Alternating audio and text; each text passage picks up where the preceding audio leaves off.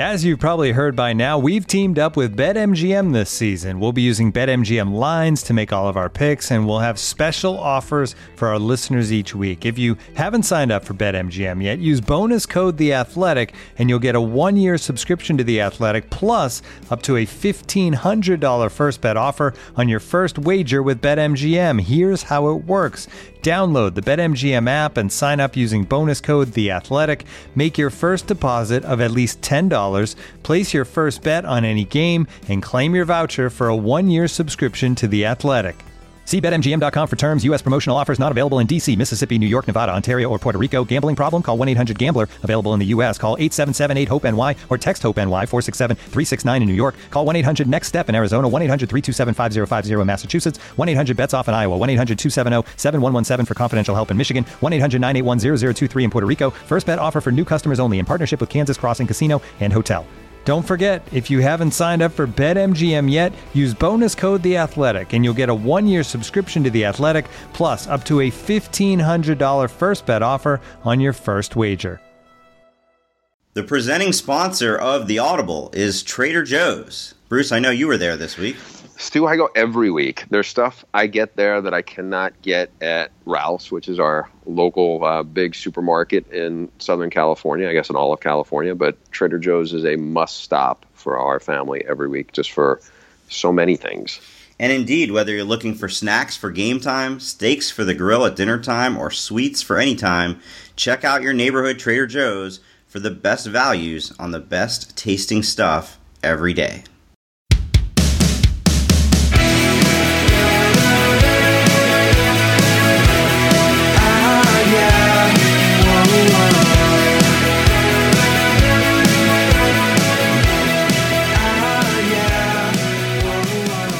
Welcome to The Audible. I'm Stuart Mandel, joined, as always, by Bruce Feldman. Bruce, have you filled out your bracket yet? Not yet, Stu. I'm kind of going to be in the deep end of the pool for myself because SI is asking me to cover the San Diego. It's not a regional. What do we call these things? First round events? That is a pod. San Diego pod. So I've tried to get up to speed a little bit, but I'll be honest. Going into the weekend, I could probably name 2 players on West Virginia, a couple of players on Auburn, and the rest of my teams. Ron Baker's no longer at Wichita State, right? I was a little alarmed. We were talking going into the weekend, and we thought maybe Gonzaga would be there, and you asked me if Ronnie Turioff was still there. I was joking. I've seen Ronnie Turioff in the NBA, but yeah, it's crazy. I was telling a friend of mine this. This is probably as far out of the loop in college basketball as for a season as I've been since I was probably 9 years old. I remember when I was a little kid, Louisville had Darrell Griffith. They were a fun team to watch. I may not have known a ton of teams, but I knew a lot more than I think I probably knew going into this week. And I've tried to get up to speed on some stuff. But well, you know what that means? If you are in any sort of bracket pool, this is the year you're going to win it. Because I really do feel like the less you know, the better you do. Because if you're a college basketball nut and you overthink it. You're like, oh boy, this is a great favorable matchup here for Charleston against whoever, and you just talk yourself into all kinds of silly things. I did notice that on the Athletic, on the Fieldhouse, they had expert brackets from 5 writers, and they all picked a Virginia-Villanova championship game, which would be the top 2 teams in the whole field. That never happens, right? Did the top 2 teams in the whole field playing in the championship game? Yeah, that's usually not the chalk way. I guess it was about 10 years ago. I don't know. Whenever North Carolina beat Illinois Yep, it worked out that way that year. Yeah, and actually I won the ESPN magazine pool. I don't know, it was $800. The crazy thing there was, it might have been the last feature I ever did for college basketball. Illinois was undefeated for a long stretch of the season. It was the D. Brown, Darren Williams, Luther Head team, and myself and 2 other my colleagues basically spent a week all access with them. And so you got to know everybody and in and out of the program. And they had a guy who was, I think, their lead team manager. He was a student. He was a senior. And I saw him before the game. And I am a little superstitious. And so I know if UNC wins, then I'm going to make close to $1,000. And if they don't, then I don't know what I make, maybe $100. And so I see him, And I was like, well, do I say, like, good luck tonight just in passing or whatever? And I was like, I don't know. So I just ended up saying, hey, Matt, hope you have a great night or something like that. And fortunately for North Carolina and Roy Williams, they won that night. But it was kind of, it seems like forever ago. And I think about that a little bit because, we go to these conference meetings out in Arizona every May. You see Bruce Weber there, but obviously he's now at K-State. And, at the time, I mean, I don't know what he's... I'll tell you how long ago that was. 2005 is when I was still covering college basketball almost as closely as football. So I kind of remember, if you tell a year from that point, I can remember a lot about the season. This is how long ago 2005 was. In the first round, I covered a big upset. UW-Milwaukee as a 12 seed. Actually, was Bruce Pearl the coach? I can't remember who they beat. But yes, Bruce Pearl was the coach. Think about how long ago that was. It was like 3 NCAA investigations ago. That's what that was. Exactly. All right, so what's on your mind? If we're going to have on in a little bit our friend Ryan Abraham, who knows all things USC and Pac-12. And we're going to they were actually one of the bigger storylines for basketball on Selection Sunday. They got snubbed. We want to talk. They've opened spring practice as well. What else is on your mind in football right now?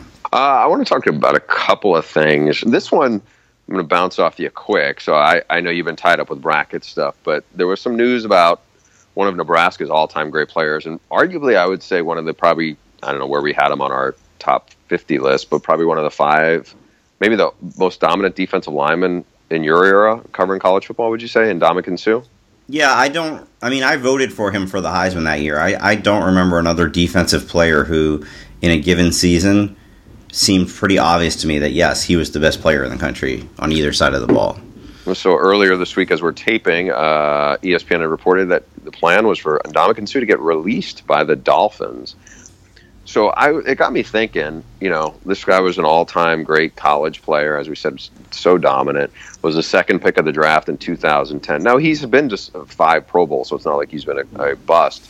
But I was asking Booger McFarland, who was a great defensive lineman at LSU and played in the NFL for a long time. So what exactly happened? Why was he not, this completely dominant force? And he explained because the NFL is a lot less physicality and more finesse now. And Suh is really a power player. And in today's NFL, the power players is being phased out. And he pointed to the fact that the Philadelphia Eagles starting center weighs only 275 pounds. And I said, well, why do you think that is? And he was like, there's a few reasons. Teams are running more up-tempo. The running game isn't as important to a lot of teams, and you got to be able to rush the passer. And he said, that's something that really is not a Suh's forte. But it's interesting to hear some of that because you just hear how the game shifts so much. And I'm curious to see how it relates to college, where certainly a lot of people run up-tempo. And the run game isn't that important to a lot of teams. Let me throw out something that's kind of the opposite of that. So when Reggie Bush came out of college, there was a lot of people who thought, he's going to go in and just revolutionize what a running back in the NFL means because he can get to the outside, he can be a receiver. And then the argument against that was, all the defenders are so much faster in the NFL, it'll just totally mitigate his advantage. And that's pretty much what happened. He was a good player, but he wasn't anywhere close to like the level of dominance that he was in college. Yeah, however, go ahead. I was going to say this year's Rookie of the Year came out of the SEC, was a better player in the NFL than he certainly was at Tennessee. Alvin Kamara, same team, Saints, and he does a lot of the same things you were kind of talking about. So that's what I'm saying. The game has changed so much since Reggie Bush would have come out of college that now, there was Christian McCaffrey is a player who was very much always compared to Reggie Bush.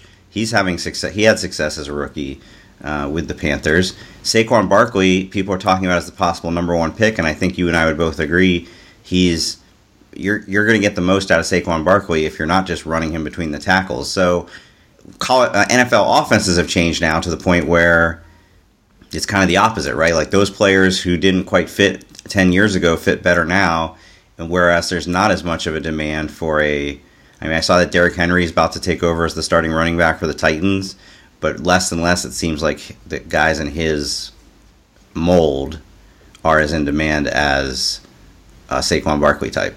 So does that mean we think that Todd Reesing, if he had come out now after having a great career at Kansas, maybe am I getting ahead of myself? I don't know about that. I mean, I do think it's opened up for more spread quarterbacks. How tall was Todd Reesing? 5'11"-ish. Oh, he was? So. For some reason in my head, I thought he was like 5'8". No, I mean, I think I thought he was 5'11". I know he wasn't a big. Chase Daniel was maybe 6 feet, but he's like 225. Baker's obviously pretty thick quarterback. It's the guys who are kind of short and kind of frail. So, yeah, according to Wikipedia, Todd Reesing, 5'11", 201. Okay, I literally shortchanged him there.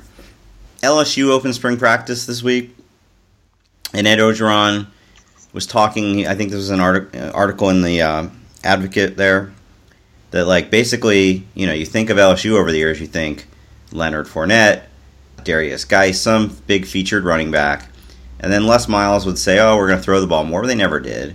Well, Ed Orgeron's saying we don't have that guy anymore. We just don't have a featured back type running back. So we really truly are going to throw the ball a lot because that's the strength of the team.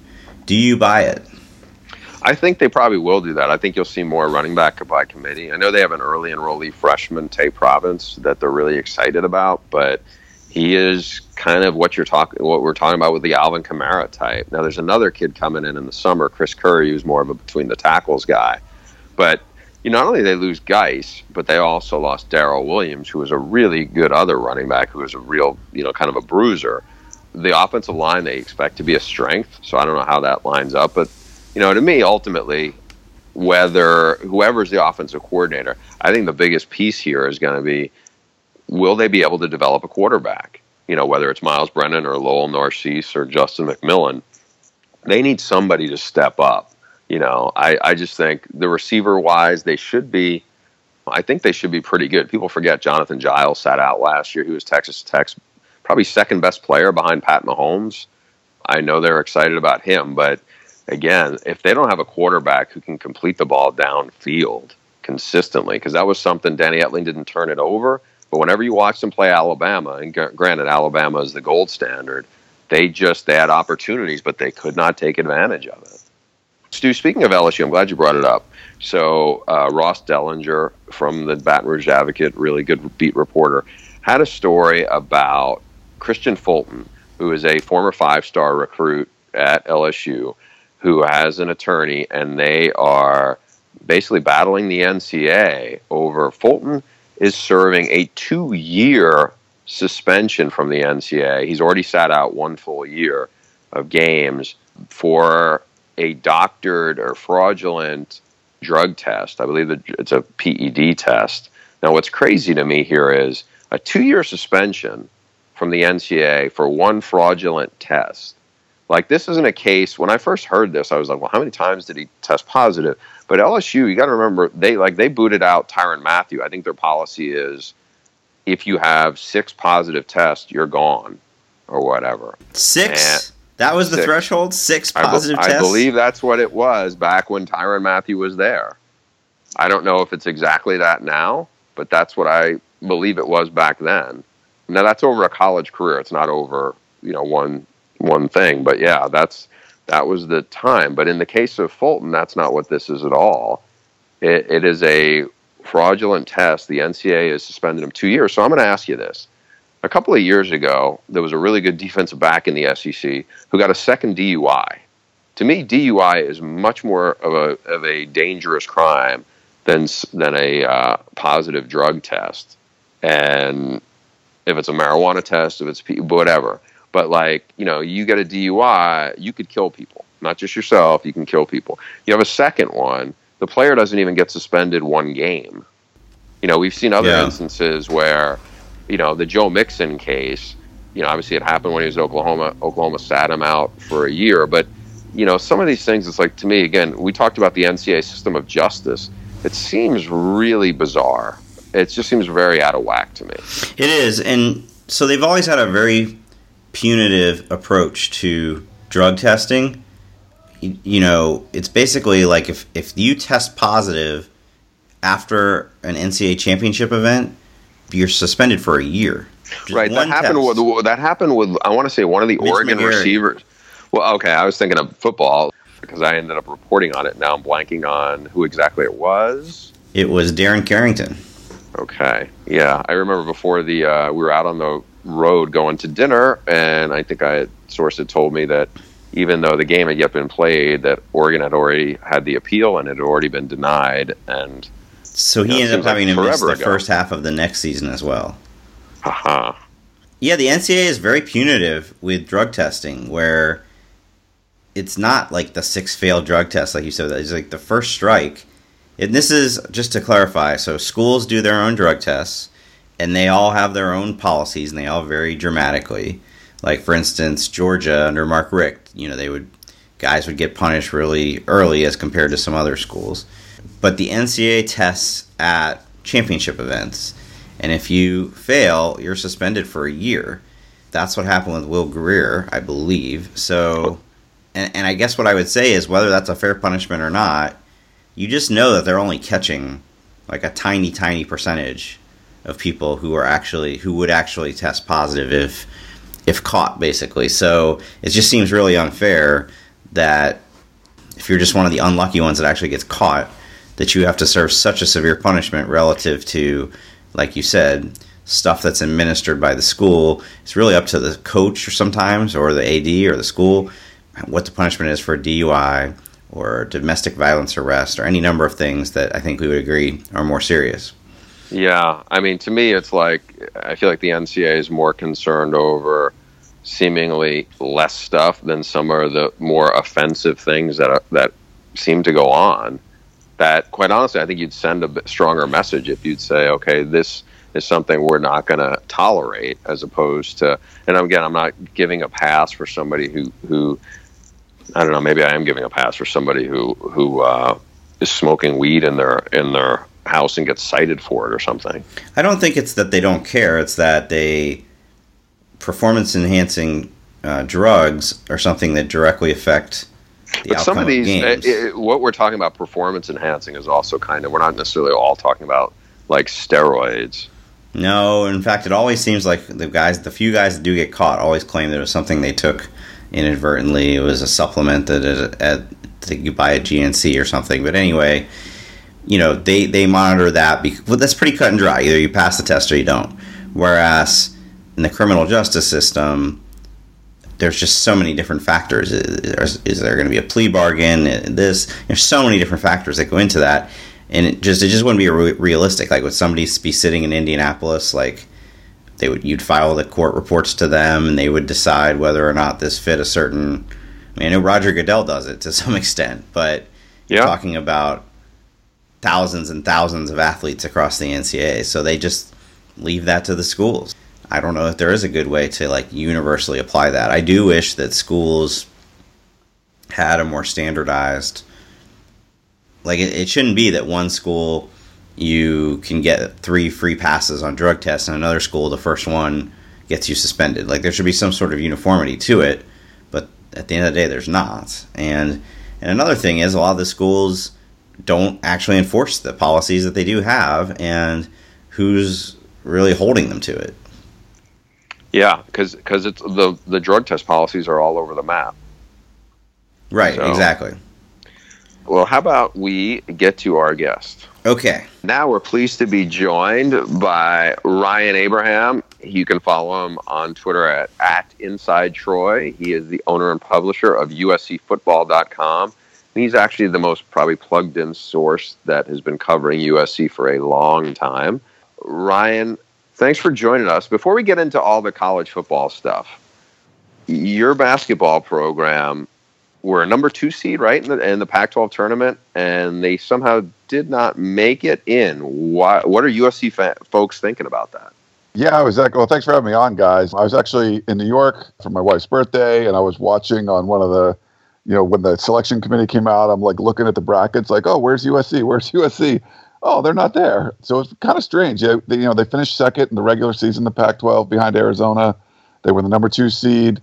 They finished, second in the conference tournament, and they had a lead on Arizona at the half and ended up losing that one. And, they had the highest RPI ever to be snubbed. I think by 15 spots, they were number 35. So the criteria has always changed, but it seemed like a pretty big snub. Now I understand they lost some games, and that against the better teams they seem to lose those games. But a lot of the USC fans were really upset. They're not usually happy with the NCAA anyway, and this is just one more reason for them to be upset about things. I'm not a huge into basketball. I don't follow it a lot, but just looking at that, it seemed like they had a good enough resume, 23 wins and all that to make it in. Now they're going to play in the NIT, and I just don't think there's going to be a whole lot of interest in that.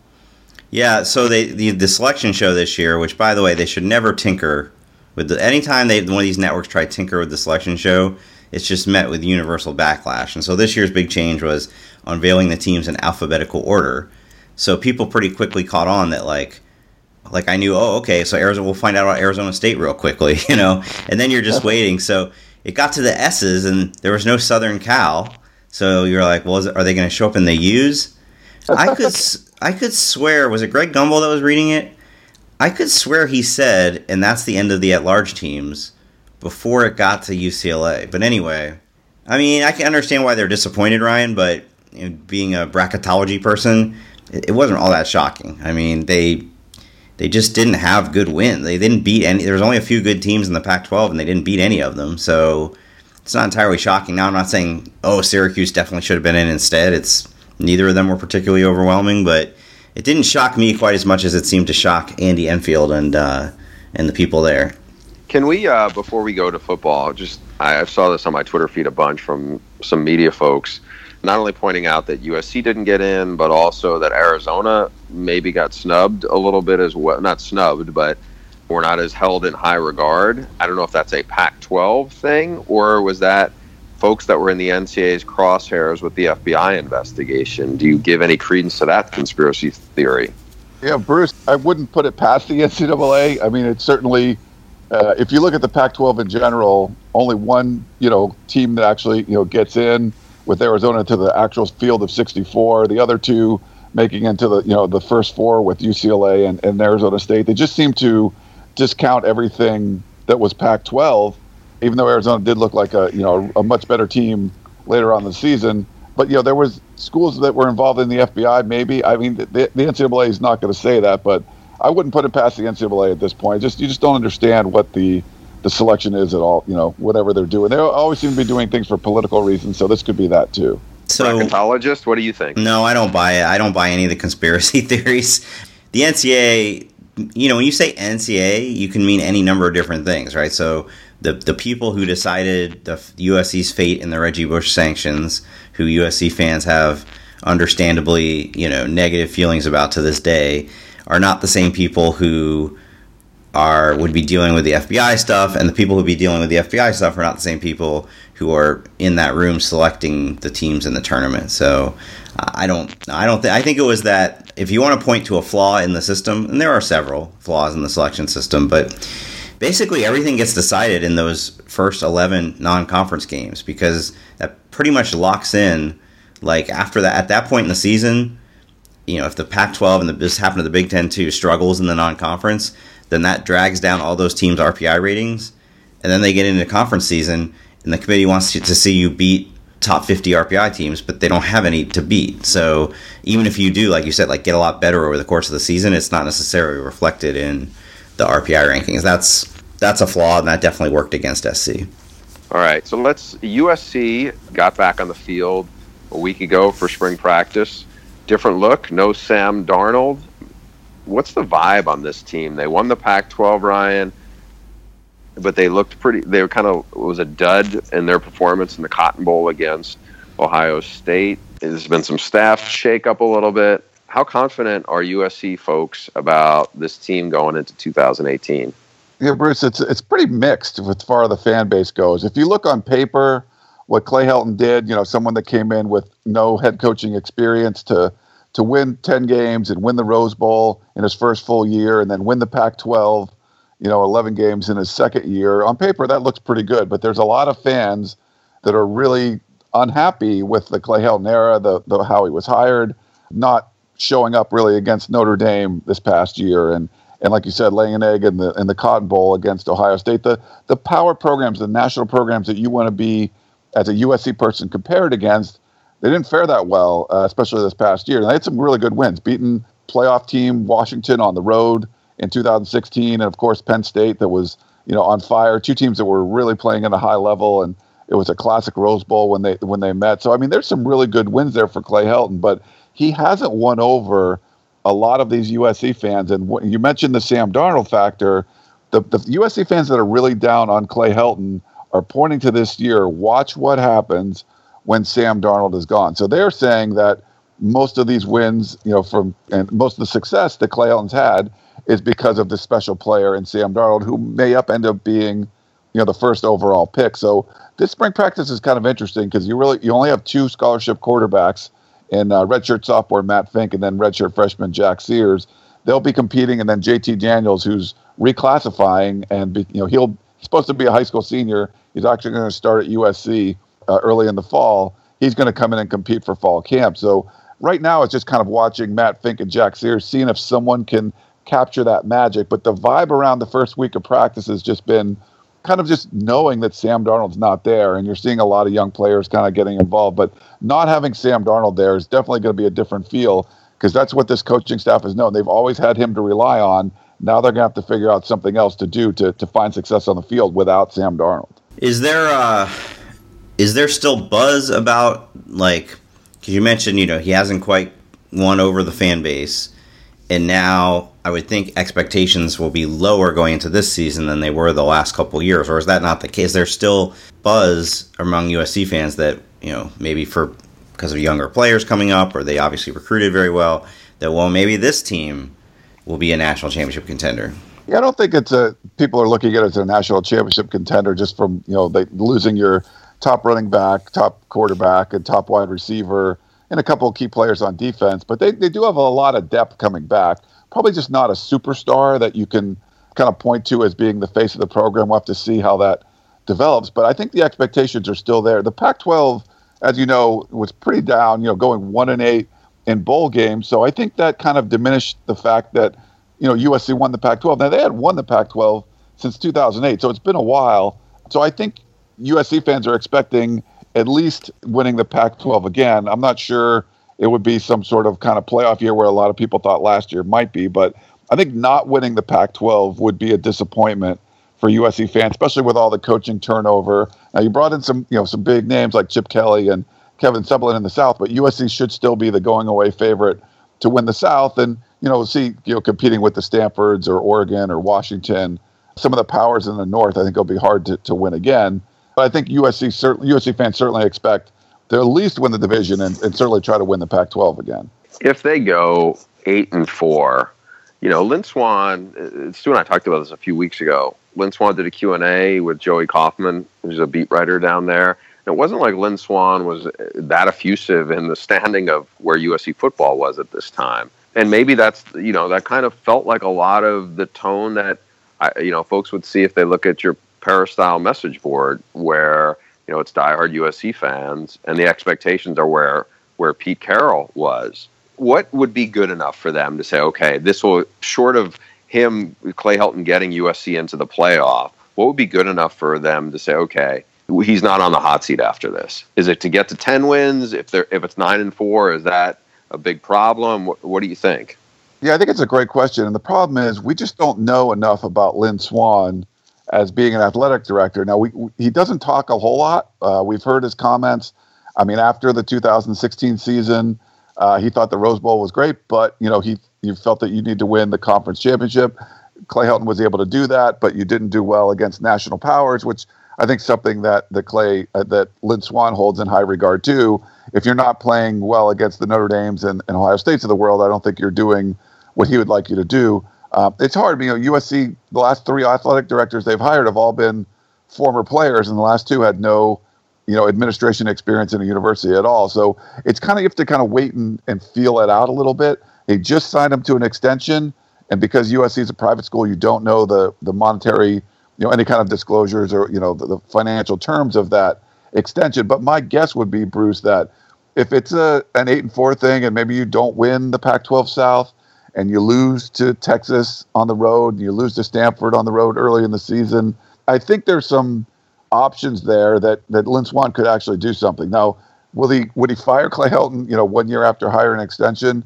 I don't know if 8-4 would get it done. If it was like a 7-5 record, I think that could possibly happen. I think there'll be a lot of grumblings if it was more of an 8-4, and then 9 wins or above. I think a lot of the fan base wouldn't be as happy, especially if you're not winning the Pac-12 and you're losing a few games you probably shouldn't lose. But I think that short of making the playoff, you're probably not going to keep those USC fans happy, even though you're losing Sam Darnold and all that this year. So I think it would be tough for them to do something with Clay Helton. But if it was like a 7-win type of season, similar to 2013 after Lane Kiffin, when he went 10-2 and all the expectations were super high the next year, and then they up laying an egg. If something like that happened, I think maybe you would see Lynn Swann make a move. Okay, we'll get back to the podcast in a second. But now, Stu, what has been one of the best sponsored deals we've ever provided our Audible listeners? Leesa, Leesa, Leesa mattresses, who Bruce and I both have one. We both know just how comfortable they are. And the deal they've been giving to our Audible listeners is incredible. You go to Leesa.com, use promo code Audible, and get $100 off of a mattress of your choosing. Bruce, did you know that Leesa is driven by the mission to provide a better place to sleep for everybody? I didn't know that was the start of it, but it's definitely worked out on both my side and your side, certainly. Absolutely. Leesa, they're a socially conscious company. They donate one mattress to a shelter for every 10 that they sell through their 110 program. Over 22,000 mattresses have been donated so far. Leesa also plants one tree for every mattress sold and donates 1% of each employee's time to volunteer for local causes. So again, go to Leesa.com/audible, use promo code Audible to get $100 off the Leesa mattress of your choosing. That's Leesa.com/audible. So what's been the reaction to Chip Kelly taking over across town? On message boards, it's kind of split. I was always one that thought Chip Kelly would do great in college. There's a lot of the fans that, even when USC was looking for a coach, didn't want Chip Kelly. But there's a lot of fans that do. Which is insane, by the way. Yes. I think it's kind of split down the middle. But it basically raises the bar for Clay Helton, because USC ended up hiring basically like a no-name guy, right? Someone that no one in the top 50 would have hired him as their head coach. Chip Kelly was the guy that everybody wanted, just like Tom Herman last year. Right or wrong, that's the coveted prize. And UCLA, USC's hated rival, got the coveted prize. So it brings notoriety. It brings attention to that rivalry. And if for whatever reason, UCLA is probably not going to be that good in 2018, but if they somehow are able to beat USC, I think that puts a lot of pressure on Clay Helton. So it just heightens everything to me, Stu, having him in there. He was the guy. USC fans wanted the USC administration to go out and make a big home run hire. They didn't do that. UCLA did. So we'll see how one way works, one strategy works versus another, right in the same city. Ryan, with Darnold moving on, so what do you see from the quarterback race that's going to shape up? As you mentioned, JT Daniels isn't there yet. He'll get there in the summer. He did reclassify, but he's it's almost like he's the same age as most incoming freshmen are going to be anyway. You saw him out in, was it the Army All-America game down in San Antonio? Is that what you covered? So you saw him compared to other people. I've heard some great things about Amon-Ra St. Brown, who sounds like, if he's as advertised from some football people I talked to, he's an impact receiver. Do you think they will miss much of a beat at quarterback with whether it's Daniels or these other two guys who were hyped in their own right? Yeah, I think they will. I think it's Matt Fink came in, was like kind of an afterthought. The year he came in was the year KJ Costello, who ended up going to Stanford, and Shea Patterson, who ended up going to Ole Miss and transferred to Michigan. USC was in on both of those guys, but Steve Sarkisian kind of didn't pick one. Both ended up going someplace else, and they got Matt Fink as sort of a consolation prize. He was like a 3-star guy. I think he's got a lot better since he's been at USC. This will be his third year. He had a 51-yard touchdown run against Oregon State last year, but only has played mop-up duties. And Jack Sears came in. He was actually Sam Darnold's backup at San Clemente High School, more of a highly touted, highly regarded quarterback, very athletic, was committed to Duke and ended up switching and picking USC. But I think his transition from high school to college is been, it's going to take a little while. So I don't think either one of those guys are going to light the world on fire. JT Daniels, I think, is the most talented of all of those. But like you said, he's going to be, an incoming freshman, really, but he started for 3 years at Mater Dei. He's got tons of high school experience. I just don't know how long it's going to take him to make that transition as well. If you want to try to get back to that next level, I think more of a Matt Fink or a Jack Sears can do it without having the focus of the offense be on the quarterback. I think if you go with JT Daniels, the focus could be on him throwing to his high school teammate, Amon-Ra St. Brown, another 5-star guy. So it might be something similar to what we saw a couple years ago where USC starts somebody the first few games and then switches to the more talented younger guy later on, which they did with Sam Darnold. They might do that again with JT Daniels. But I think to be at that high level where you're playing with Sam Darnold, it's probably going to have to be JT Daniels at some point. So, guys, I was thinking we should take a step back from SC and talk about the Pac-12 as a whole. John Wilner had a tweet after, the selection show that kind of put things in stark perspective. The Pac-12 and the two major sports this past school year, 1-8 in the bowl games, and only 3 NCAA tournament teams. And as you mentioned, Ryan, only one of them avoided the Dayton play-in game. Then you've got the just kind of like never-ending issues about the Pac-12 network and not being on DirecTV and whatnot. What can this conference do at this point I feel like this weekend it was really noticeable to me how the Pac-12 tournament nationally was just completely out of sight, out of mind. In fact, the American Conference got a lot more exposure for being on CBS in the windows where the Big Ten used to be. The Pac-12 tournament, most of those games were on the Pac-12 network or they were taking place at midnight Eastern. Larry Scott got booed a lot when he went to give Arizona the trophy.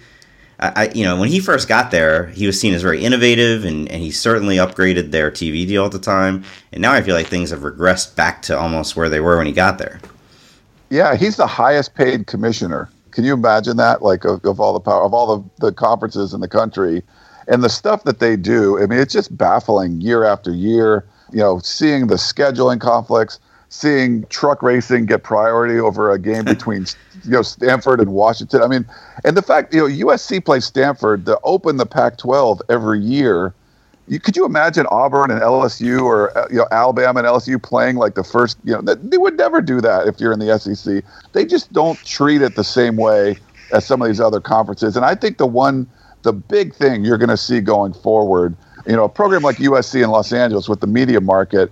You look at their TV revenue from the conference compared to like Rutgers or Iowa State, and for USC to be far, far behind programs like that, to the tune of going to be like $250 million over 5 years. Or over a 10-year spread. It's crazy the amount of money that USC and UCLA and some of the power programs in the Pac-12 are leaving on the table. And those schools make the same amount as a Washington State or an Oregon State or a Utah. Like they all make the same amount of money. And that TV deal, that doesn't go away until 2024. So, like you said, Stu, it looked good when they signed it. It was a $2 billion deal and all that. But you had ESPN and Fox willing to work together on a deal. How bad did that deal have to be for the Pac-12 for those bitter rivals to kind of work together? So it doesn't seem like it's getting any better. And, you can look at the football results this past year and what's happening in basketball. Those are the big sports, the revenue sports. And it's nice that you can show women's lacrosse and water polo and all that kind of stuff on the Pac-12 network and all these live events. But Wilner did a great piece. He got some information on the ratings for those networks, which the Pac-12 doesn't release or talk about. They were really getting a 0 in a lot of those things if it wasn't a football or basketball thing. So they have to do something. I don't know what they can do at this point. And then the Pac-12 presidents just seem to let Larry Scott go and do this. I think you're going to look 5 years from now. If it keeps going without anything changing, the Pac-12 is going to be so far behind the other conferences. Just all the money that they're leaving on the table with these Pac-12 TV deals. I'm not sure what they can do, Stu, but they have to do something because it's really trending in the wrong direction if you're a Pac-12 fan. Ryan, as somebody who spent a little bit of time on your site's message boards, I feel like there is a faction, I don't know how big, but of the USC fan base that almost looks at Texas, for example, and their situation and their deal with the Big 12, kind of almost admires it and says, you know what, they're the big dog in that conference. We're clearly the big dog in our conference, and we're kind of just getting crumbs why should we do this? We should go do our own thing. We should try to do maybe what Notre Dame has done. Can we get that kind of deal? Is there, how sizable do you think that group is as vocal? And I'll throw this out to Stu as well. Do you guys think it would be viable if USC entertained that idea? Yeah, there's certainly a large contingent of USC fans that are just tired of it. Like, what does the Pac-12 bring USC? Now, USC brings a lot to the Pac-12. The school, part of the reason that they have a 9-conference game schedule is so all the schools in the Northwest can come to Los Angeles and play and help with the recruiting. So I think USC you don't need to be treated like put on a pedestal, but you shouldn't be treated exactly, it's almost like socialism, like everyone is exactly the same. And you just wouldn't see that in the other conferences. They don't treat Texas the same as Iowa State, or they don't treat Alabama the same, as Ole Miss, things like Vanderbilt or whatever. So that's what they do it in the Pac-12. And I think that's what USC fans are kind of fed up with, at least the option of it. I don't think the current administration would want to go and look at an independent route or join another conference or anything like that. But I think if you at least explore that, at least put that out on the table, that it would help your relationship, help with what the Pac-12 would bring to the conference. I think USC just kind of goes along with whatever. They did it with the NCAA. They're just doing it with their conference. And I think a lot of the fans are kind of tired of it and say, look, you got a big stick, swing it every once in a while. And USC just doesn't seem to be doing that. I don't know how viable it would be. I think at least they should explore it so you could kind of, see what the TV deals would be like, how much more money you would make and all of that, how the other sports would play out. I think they should at least explore it to try to get a better deal from the Pac-12. But I don't think the current administration is interested in doing that. So just a couple of things here. So equal revenue distribution within the conference is fairly common. The Big Ten has always done it that way. The SEC does it that way. I think the only one that doesn't do it right now is the ACC might be the same way, but the Big 12 definitely doesn't do it. And so the Pac-10, before Larry Scott got there, the Pac-10 did do it the way you're suggesting, where USC, UCLA got more money because they were in the bigger games more often. And he convinced them when they were forming the network that they needed to do it the Big 12 way, everybody splits it equally. The deal at the time was actually reset the whole market. Like, I remember at the time, people were amazed. How did the Pac-12 get that kind of TV money? The problem was they were just the first one up. And then when it became the SEC's turn and the Big Ten's turn, they all were able to reset it themselves and get even more money. In terms of the question Bruce asked, is it viable to go independent? I'm going to say no for a reason that is going to be a little sensitive to USC fans, but Notre Dame has this huge national following, and they're very, very loyal. Notre Dame Stadium is sold out every week. As you know, being on the West Coast, guys, SC interest in SC football kind of fluctuates a lot year to year based on whether they're seen as a national title contender or not. Yeah, I would agree with you, Stu. I think what could you do? Maybe you would certainly not be as successful as Notre Dame on the independent side. You could partner with Notre Dame and be the other, NBC game. I think there's a lot of options you could look at where, yes, would it have that same level of success? Probably not. But could you have a way better TV deal, even just doing your own Tier 3 rights that they basically get nothing from because of the Pac-12 network and help your schedule a little bit? I think there's at least some options there that maybe it's not full-on independent. Maybe there's some other things you could do, but at least exploring those and putting the Pac-12 on notice that, like, look, we're not getting treated very well here. You're putting us on a Friday night road game, following a road game and all those kind of things that, people have complained about the Pac-12 schedule. And revenue-wise, I think you could at least look into that to get yourself a better deal. But like I said, I don't think USC administration's even thinking about doing that, even though a lot of USC fans would like them to.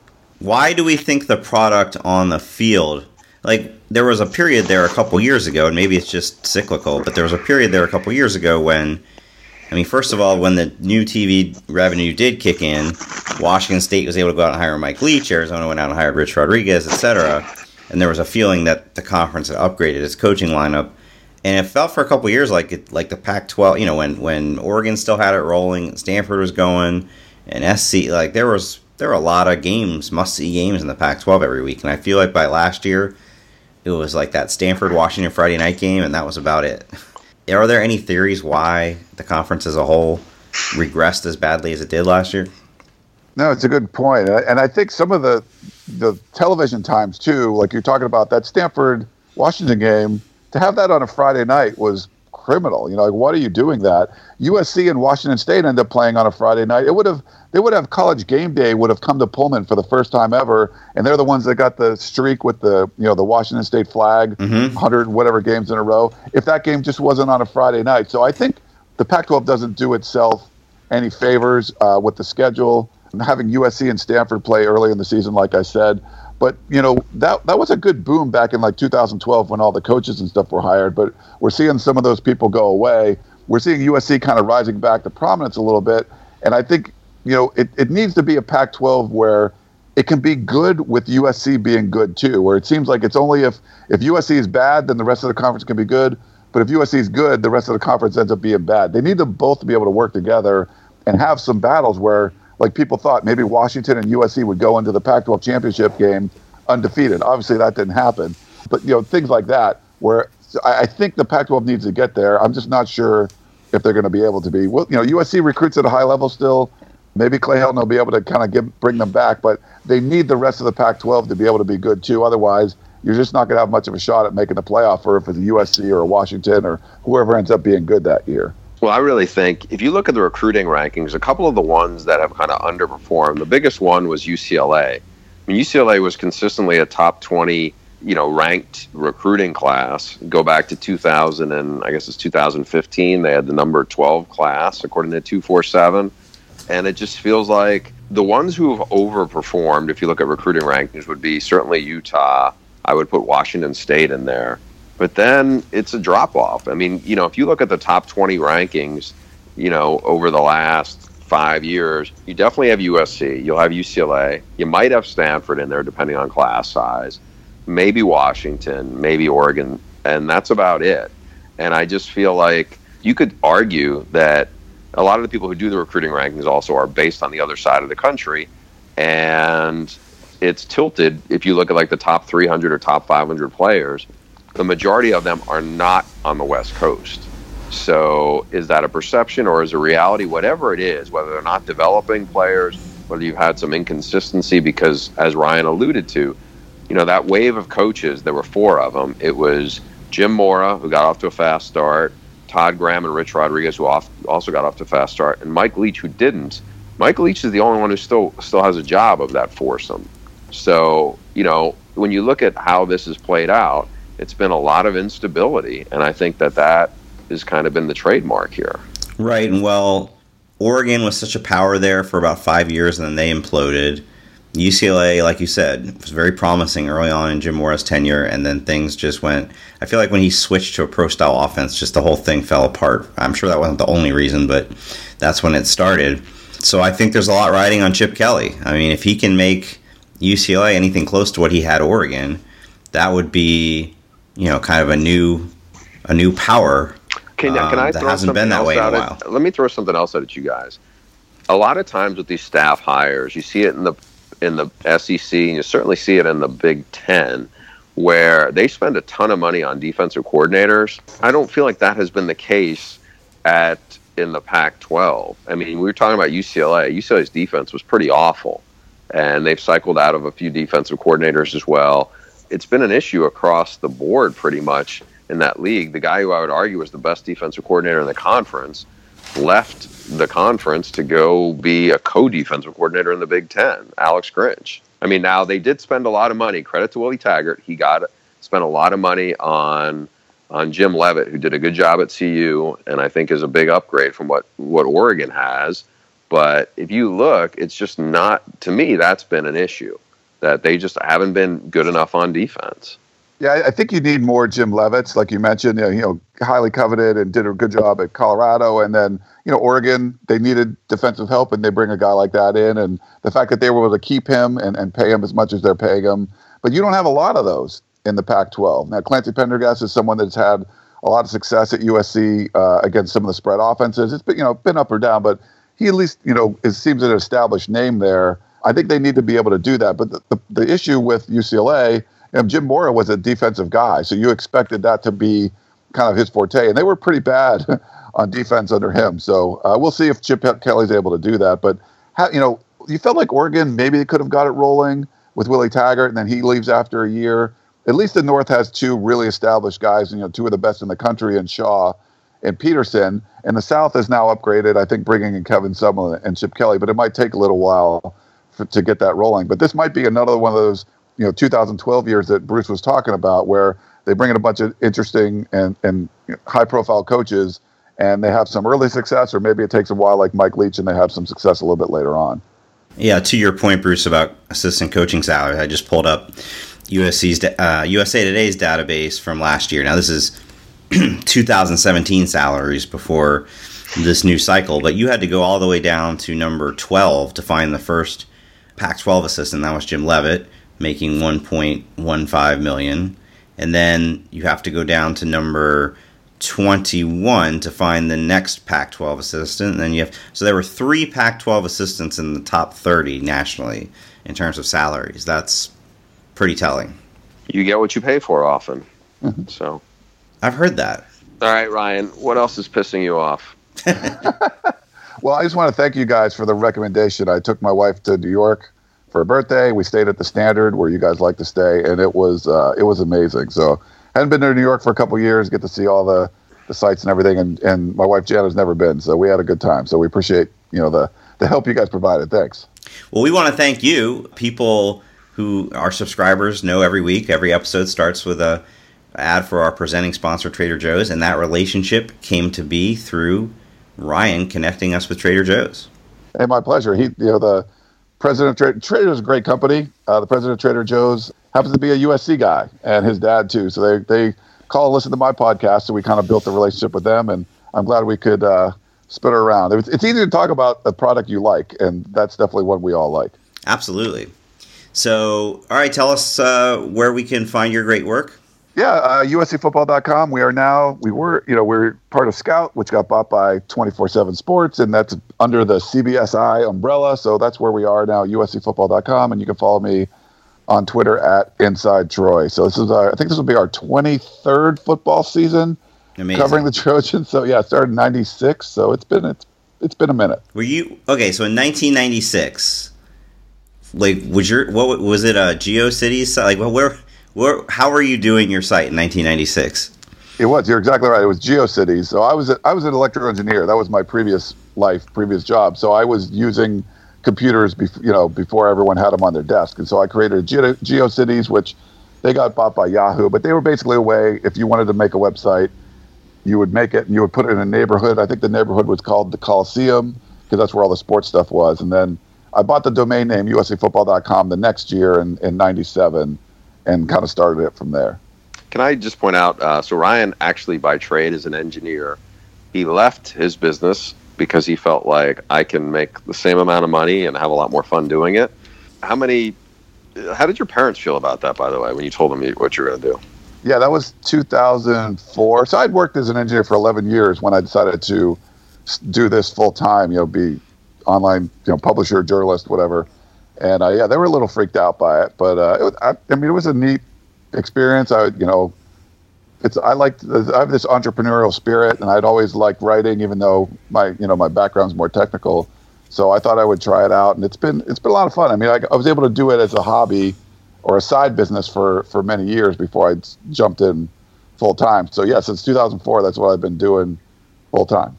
What's been interesting to see, having lived out here and covered USC, was early on, Ryan and the recruiting sites, as most people would kind of think of them back then, were kind of the stepchild of the media scrums, and how much that has changed because there's been so much turnover in the newspaper business. We had a lot of the holdovers who were on that beat from the established papers out here no longer on the beat, and you're kind of the last man standing. Yeah, I've been covering it the longest, and it's funny. I have 5 people that work for me now. When we're seeing so many people getting laid off, and Stu knows, hiring a bunch of people with his company. I mean, you're bringing these former newspaper people in. So yeah, right now the online media dominates these media scrums. The LA Times doesn't even have a full-time USC guy right now. Crazy. So it is nuts. But yeah, it's great to be able to contribute and employ people and bring more writers into the fold, good people that maybe had lost their jobs at newspapers. I was just thinking, so And Ryan, as you know, I can now relate about the challenges and both good and bad of hiring people. And it seems like you have to hire some new people every couple years. Keely is your main video host now.